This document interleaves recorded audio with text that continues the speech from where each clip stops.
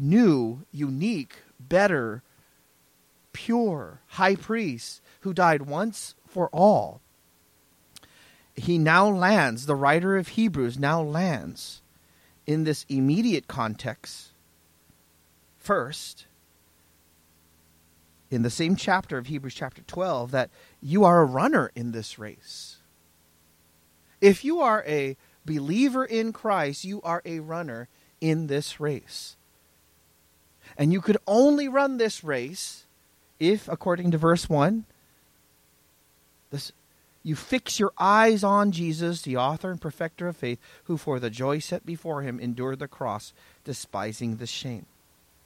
Not only are you a runner in this race, but also you are a son or a daughter who's being disciplined. You recall chapter 12.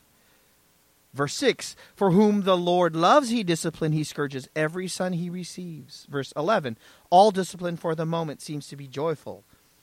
Not to be joyful, but sorrowful. Yet to those who have been trained by it, afterwards it yields the peaceful fruit of righteousness. Now, we say all these things because all of that is impregnated in this word, verse 12, therefore.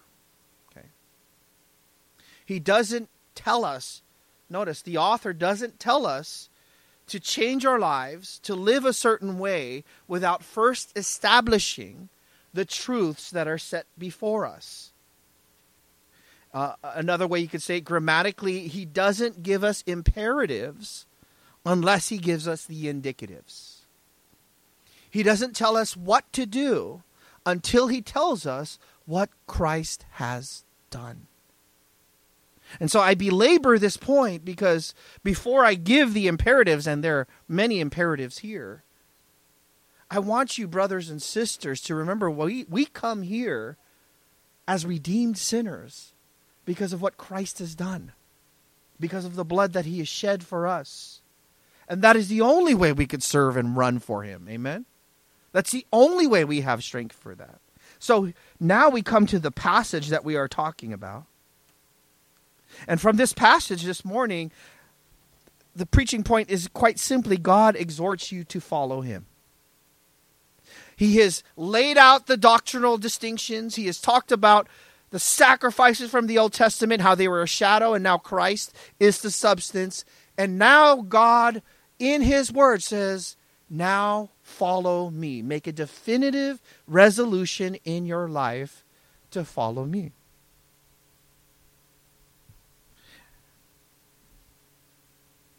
There are three distinctives he wants us to think about when we follow him.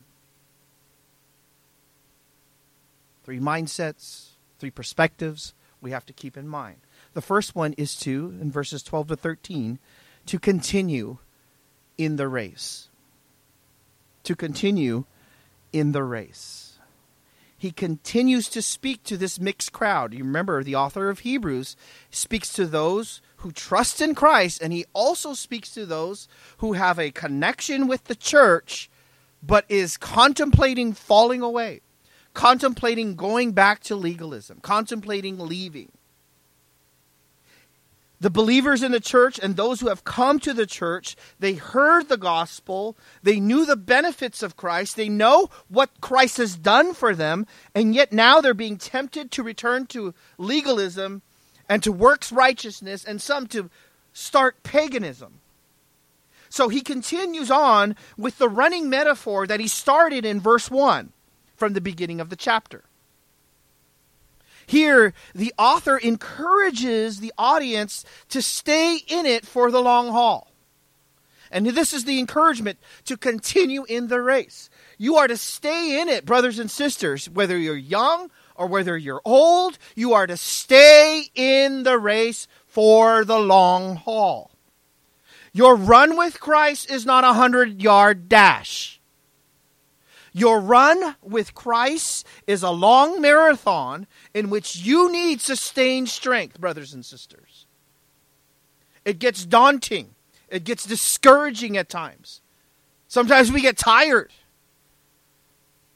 And so what he says, to continue in the race, he gives us two resources. One, strengthen in the gospel, verse 12. Strengthen in the gospel. This is where we find strength. This is where we find power. This is where we find vitality, strengthen in the gospel. Strengthen the hands that are weak, he says in verse 12. As you run, and if you're running for a long distance, as you're going, your arms actually start to get tired. As fatigue starts to set in, you can watch someone's gait. When they're first running, they look really strong. Their gait is here, up and forward, right? But as this fatigue starts to set in, your arms, which help in your rhythm and your gait, start to slow down. And sometimes I see guys, when I used to run a lot more, they would start out like this, and then they start running like this afterwards, right? Because they're fatigued. He says, and the knees that are feeble, as the arms slow down, the knees begin to wobble. And your only hope, brothers and sisters, to finish strong, your only hope to finish as a testimony to Christ is to look upon Jesus, brothers and sisters. That's why he set that up in Hebrews 12:2. Fixing our eyes on Jesus, the author and perfecter of faith, who for the joy set before him endured the cross, despising the shame, has sat down at the right hand of the throne of God. Here, he is the example par excellence of faith. He is the author and perfecter. He is the beginning and the end. Who for the joy set before him, he sought after joy, and it was not joyful for him to go to the cross. It was what it accomplished. That he could redeem a people for himself. That he could worship God, honor the Father, by laying himself down. He despised the shame. He didn't care what people thought. He continued on and he raced toward his goal. And he says he sat down at the right hand of the throne of God. And brothers and sisters, this should encourage you to run. When you know that Jesus sat down, when you know that he finished all that needed to be accomplished to win your redemption, to pay every sin, every foulness, every evil thought, all of it is done. And so he says, if you're that kind of a person who trusts in Christ, if you're that kind of a person who's been transformed, he says, run. And run with Christ in your vision. Make him your strength. He is your finish line, brothers and sisters. Jesus did it in the strength of the Spirit. He joyously obeyed and suffered. He didn't care what people thought. He finished your redemption. Oh, brothers and sisters, just hearing that can cause me to have my second win. Amen?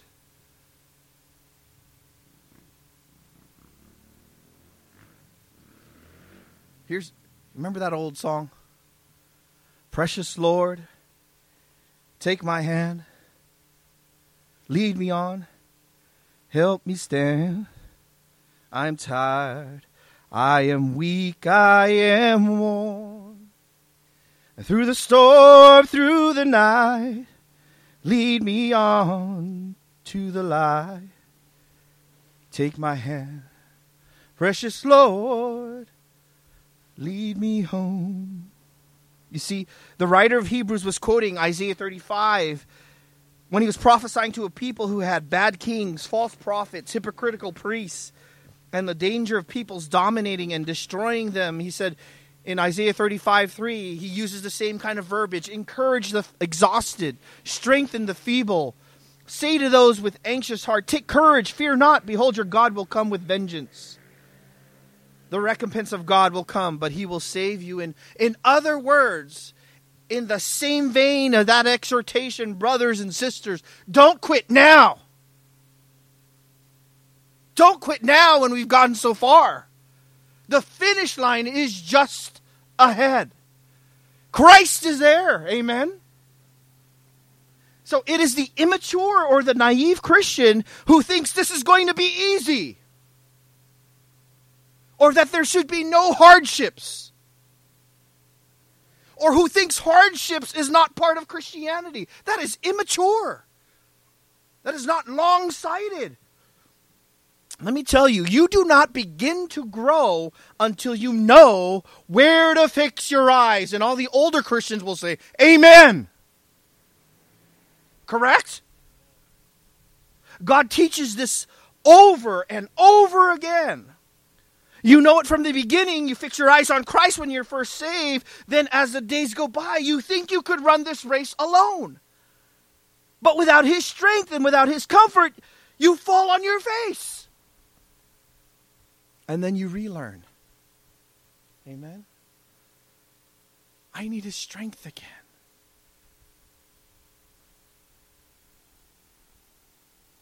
But not only that, it's selfish to only tend to your own progress.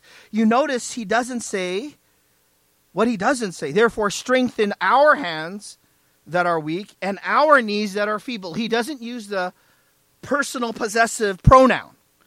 He uses strengthen the hands and the knees. Not just our own weaknesses, but in those who are suffering from the brothers and sisters.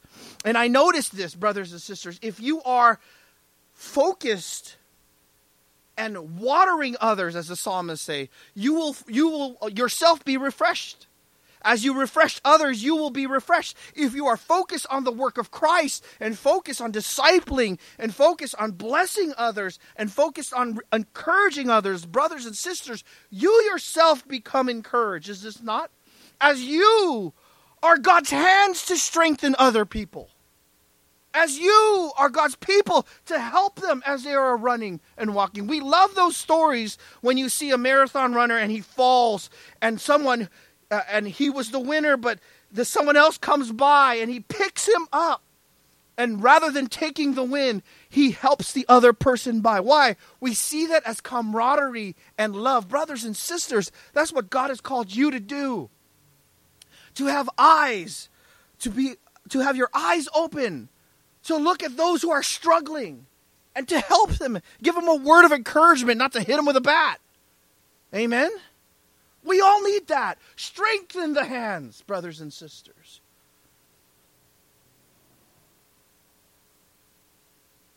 Can I just say, I'm going to say something as a way of application. I notice that those who are dominated with a lack of contentedness, dominated with depression, most of the time, not all the time, okay? Most of the time are those who are not pouring into others. They are only concerned with themselves and their lack of happiness or their own view of happiness. And oftentimes, encouragement to follow God in your own race is strengthened when you are concerned with others' races as well. Amen?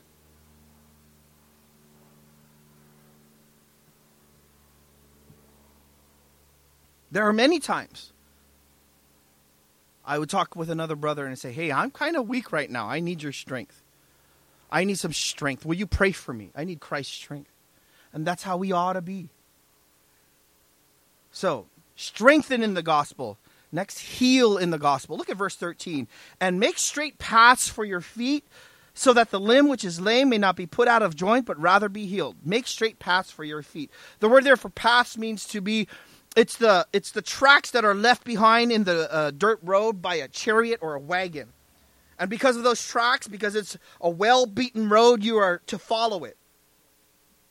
In other words, he says to make straight paths for your feet, to stay in your lane, to not be distracted, to stay straight.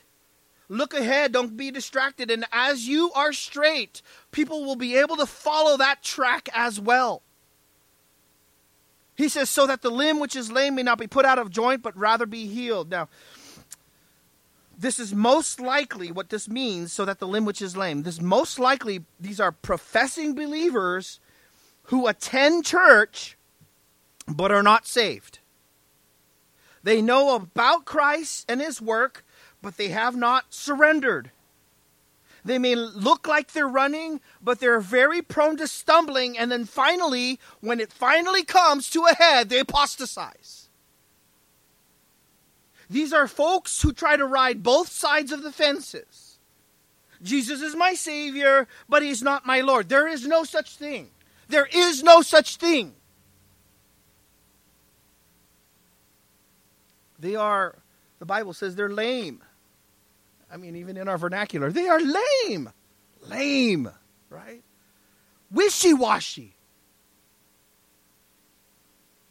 Uncommitted. They may go back to their old religion or their old life. They're always wandering. They're never settling. This limping unbeliever can finally be put out of joint, which means spiritually dislocated. I remember I had this experience. I was with Tachi, and we were practicing on the mat. And Tachi's, one of her knees are loose. It's just loose, right? I didn't even touch her. I just gave her a nudge like this. And she was going to do a move where she kind of rolls over her own leg. And she said, "Wah!" And she was just shouting in pain. She could not go on.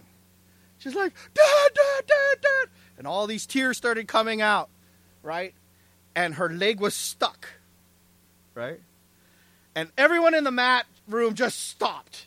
Why? She could not go on. At that point, she was lame, right? She was lame, right? She couldn't move. And so as I grabbed her leg, I could feel, and I looked at her knee, it was all contorted and different. It was weird, right? So as I held her leg, I kindly, slowly inched it out. And she was still in pain. And I inched it a little bit. She was in pain. And I kind of just moved my elbow. No, she'd go, "No, Dad, no, Dad, no, Dad." She was like that, right? And I would inch it, and then all of a sudden I felt it. It went pop. And it slid right back. And then she looked at me, she goes, "Oh, it's gone." So she was like, "Ah! Oh, it's gone." Right? We ought to be that way with folks, amen? To set that dislocation. It says here, notice what it says. So the limb which is lame may not be put out of joint spiritually, right? We know that. That's a spiritual metaphor. He's still working in the physical realm of the race, right? But he says, but rather, what does it say? Be what? Healed. Be healed. Maybe you come this morning and maybe you're like that. You're kind of lame. You're not spiritually right. You know that there is truth. You know that there is a Christ. You know that there's a God. You know that there's heaven and hell. But you know it doesn't settle with you. And I'm glad you're here. I think God is drawing you to finally get healing in Christ.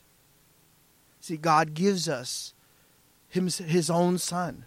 We were created to image forth His glory, and we have sinned, and we have all fallen away from Him.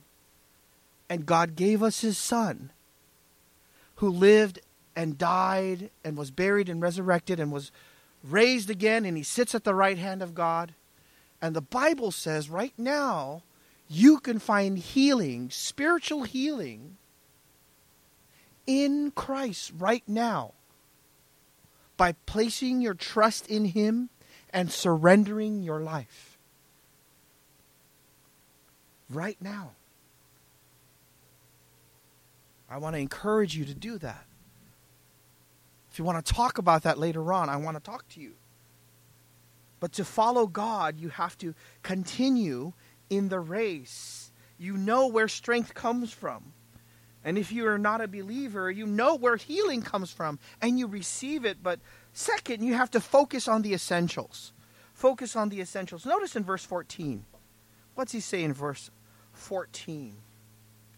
Pursue peace with all men and the sanctification without which no one will see the Lord. Now, at first glance, when you take a look at this, you might think, is he teaching a works righteousness? And no, that's not what he's teaching.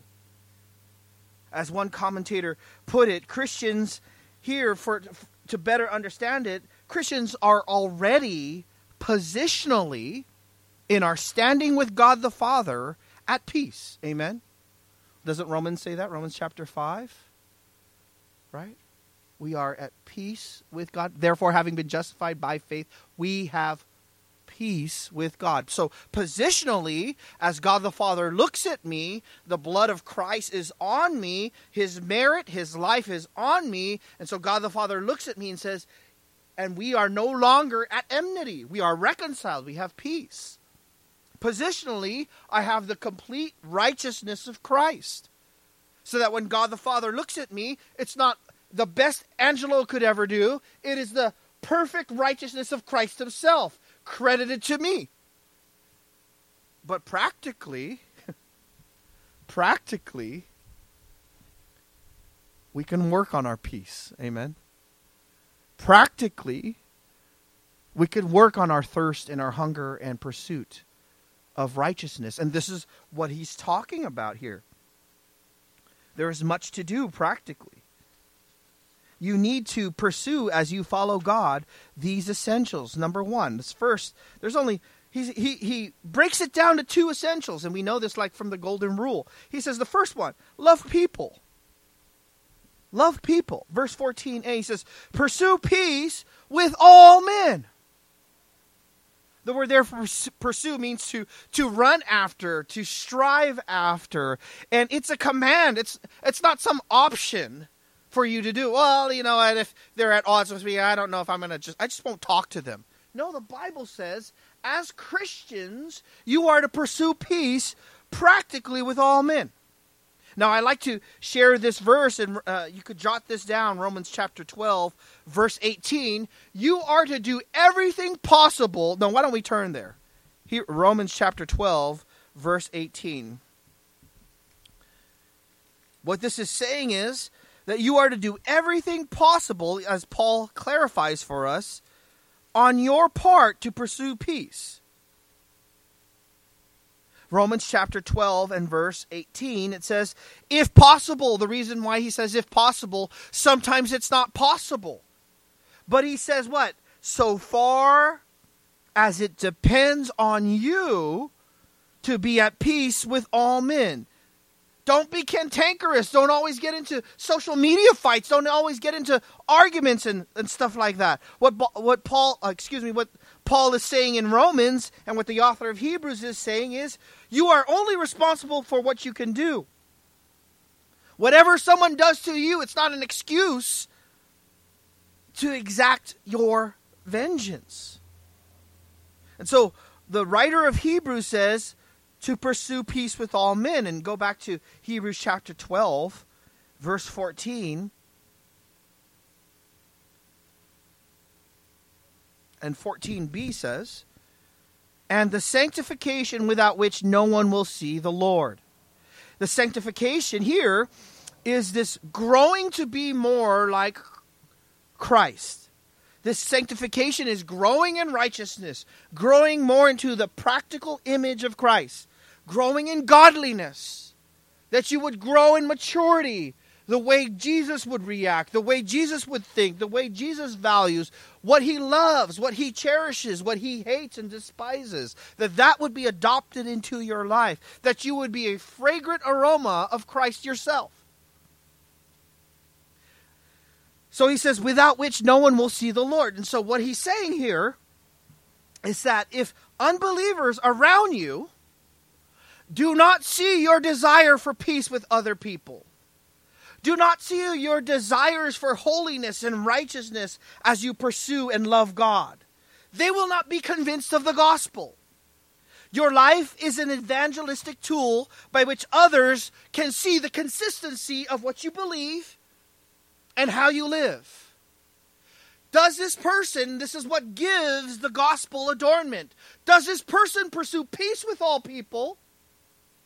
And does this person seek after holiness and righteousness?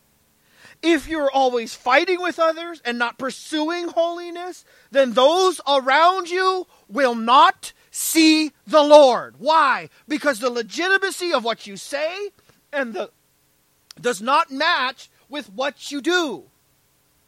So your gospel witness, you're shooting your own foot.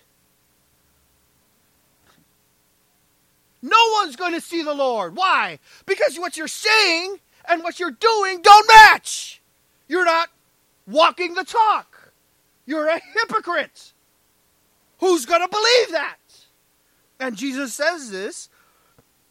Even on the flip side, he says it in John 13:35. By this all men will know that you're my disciples. How? If you have love for one another. So what God is saying here in this text is that as we display our love for our fellow mankind, as we pursue peace with all men, and as we display our love for our Lord by pursuing holiness, that's where the match is. How do you know someone is godly? How do you know someone loves God? Do they think the things of God are important? Does it shape their life? Do they pursue holiness? Do they put things in their life that stimulate them to grow in holiness? And what that does is it creates as an evangelistic tool a practical and living illustration of what happens to a person dominated by Christ, moved by Christ, ravished by Christ, who sees the beauty of Jesus. If it's truly real in you, brothers and sisters, it draws others. So, relying on Christ for strength and healing others with the gospel and leaving a straight path and loving people and loving God is an attractive force for the reality and the validity of the gospel. Continue in the race. Focus on the essentials. And lastly, watch for pitfalls. As we run this race, continue it. Know it's for the long haul. Know where to find strength, right? Help others as they're running. Focus on the essentials, loving God, loving mankind. And number 3, watch for pitfalls. Or maybe you could say watch for potholes. But I like pitfalls because they're more serious, right? He says in verses 15 to 17, I'll read it. See to it that no one comes short of the grace of God, that no root of bitterness springing up causes trouble, and by it many be defiled. He says, see to it, and he uses this verb to look upon, to see. The word is used in its derivative form for the word overseer. And he tells us to be alert for 3 possible dangers. First, unconverted souls in the church. Watch for unconverted souls in the church. He says in verse 15a, notice he says, see to it that no one comes short of the grace of God. Come short means to come too late, to miss, to be excluded, to go lacking. This is an unbeliever who misses the grace and the forgiveness of Christ forever. Someone who goes to their death and never turns to Christ, who dies with their fist toward heaven and is excluded from heaven forever.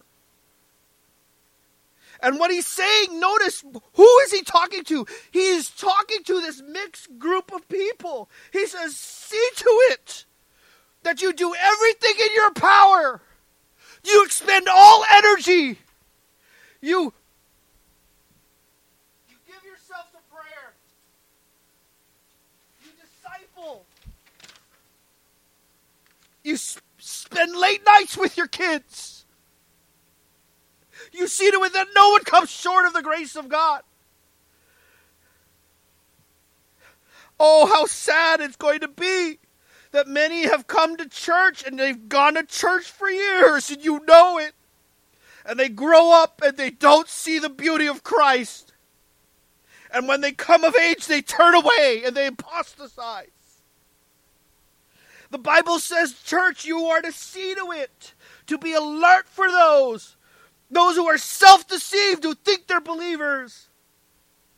Those who watch sermon after sermon with no life in Christ, and they come short of the grace of God. We are brothers and sisters. If you are a believer in Christ and you are a member of this church, you are to do everything in your power to present anyone who comes in contact with us, any influence we may have, to hear about the salvation that comes in Christ, that no one may come short of the grace of God. And you are to have this view in mind, brothers and sisters. We're not playing games here. We're not here for cookies and coffee only. These are the souls of men and women. If you are parents, if you are not praying for your kids, then who will? Who will pray for their souls like that? If you are not talking and tackling those difficult discussions with your kids, then who will? Who is going to present the gospel of Christ so that they don't come up short at his grace?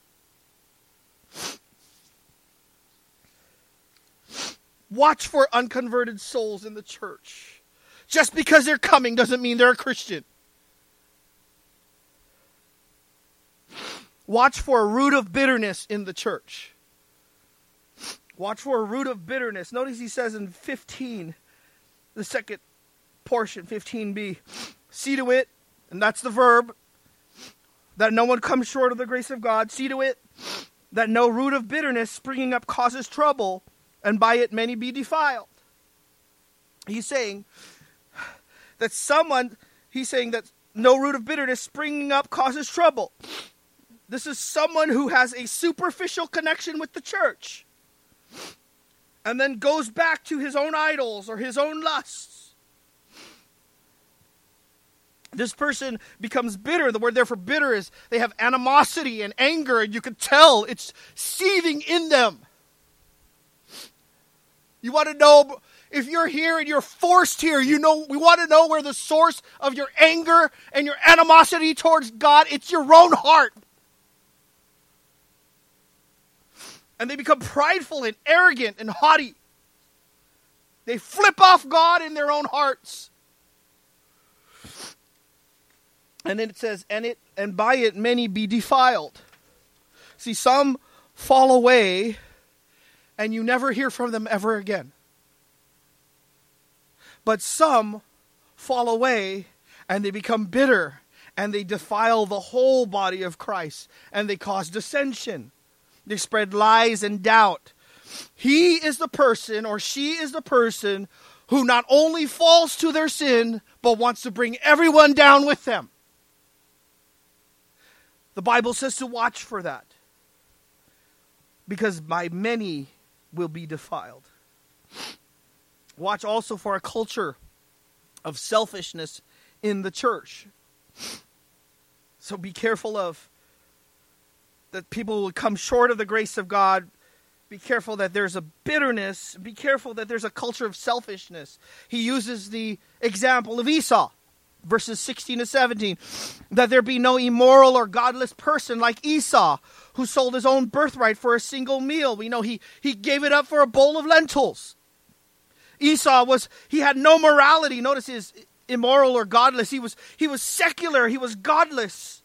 He sold what he had for lentils. He was a man who simply believed in the world and what it had to give. He had no thought of God, no thought of the afterlife or sin or forgiveness. And notice he says, for you know that even afterwards, when he desired to inherit the blessing, he was rejected, for he found no place for repentance, though he sought it for many tears. And sadly, you'll start to see that folks only come because they want something out of church. But they don't want the Christ. And though they don't want him, they go away. And what happens? Some of them even are saddened at their state. Some of them even cry at their state. Many weep at their consequences, but it's not a godly sorrow. It's not a godly sorrow that leads to repentance. It doesn't turn to Christ. It's just simply bad feelings pricking their conscience. It's like Judas in Matthew 27. What Judas said, I have sinned by betraying innocent blood. But they said, what is that to us? See to that yourself. And instead of Judas repenting, he threw the pieces of silver in the sanctuary and departed. And he went away and he hanged himself. He was overwhelmed with the evil that he has done, but he still didn't repent. The Bible says in 2 Corinthians 7 that you were made sorrowful, but Paul says, I wish that you were made sorrowful to the point of repentance.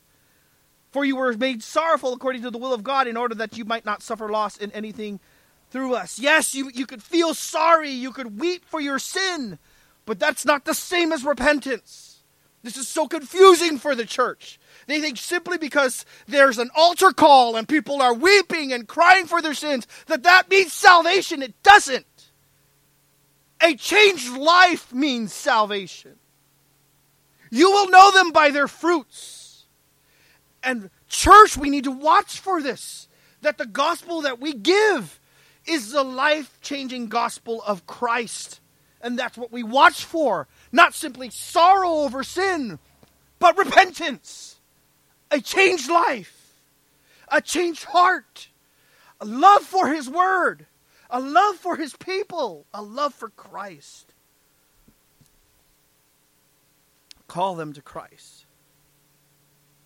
So as we continue to follow God, continue on. Know where strength and healing comes. Help others along the way. Focus on the essentials. Loving God and loving mankind. Making peace. And watch for pitfalls of sin and bitterness and selfishness. And continue on this race called following Christ. He is worth it. Amen. Amen. Let's pray. Oh God,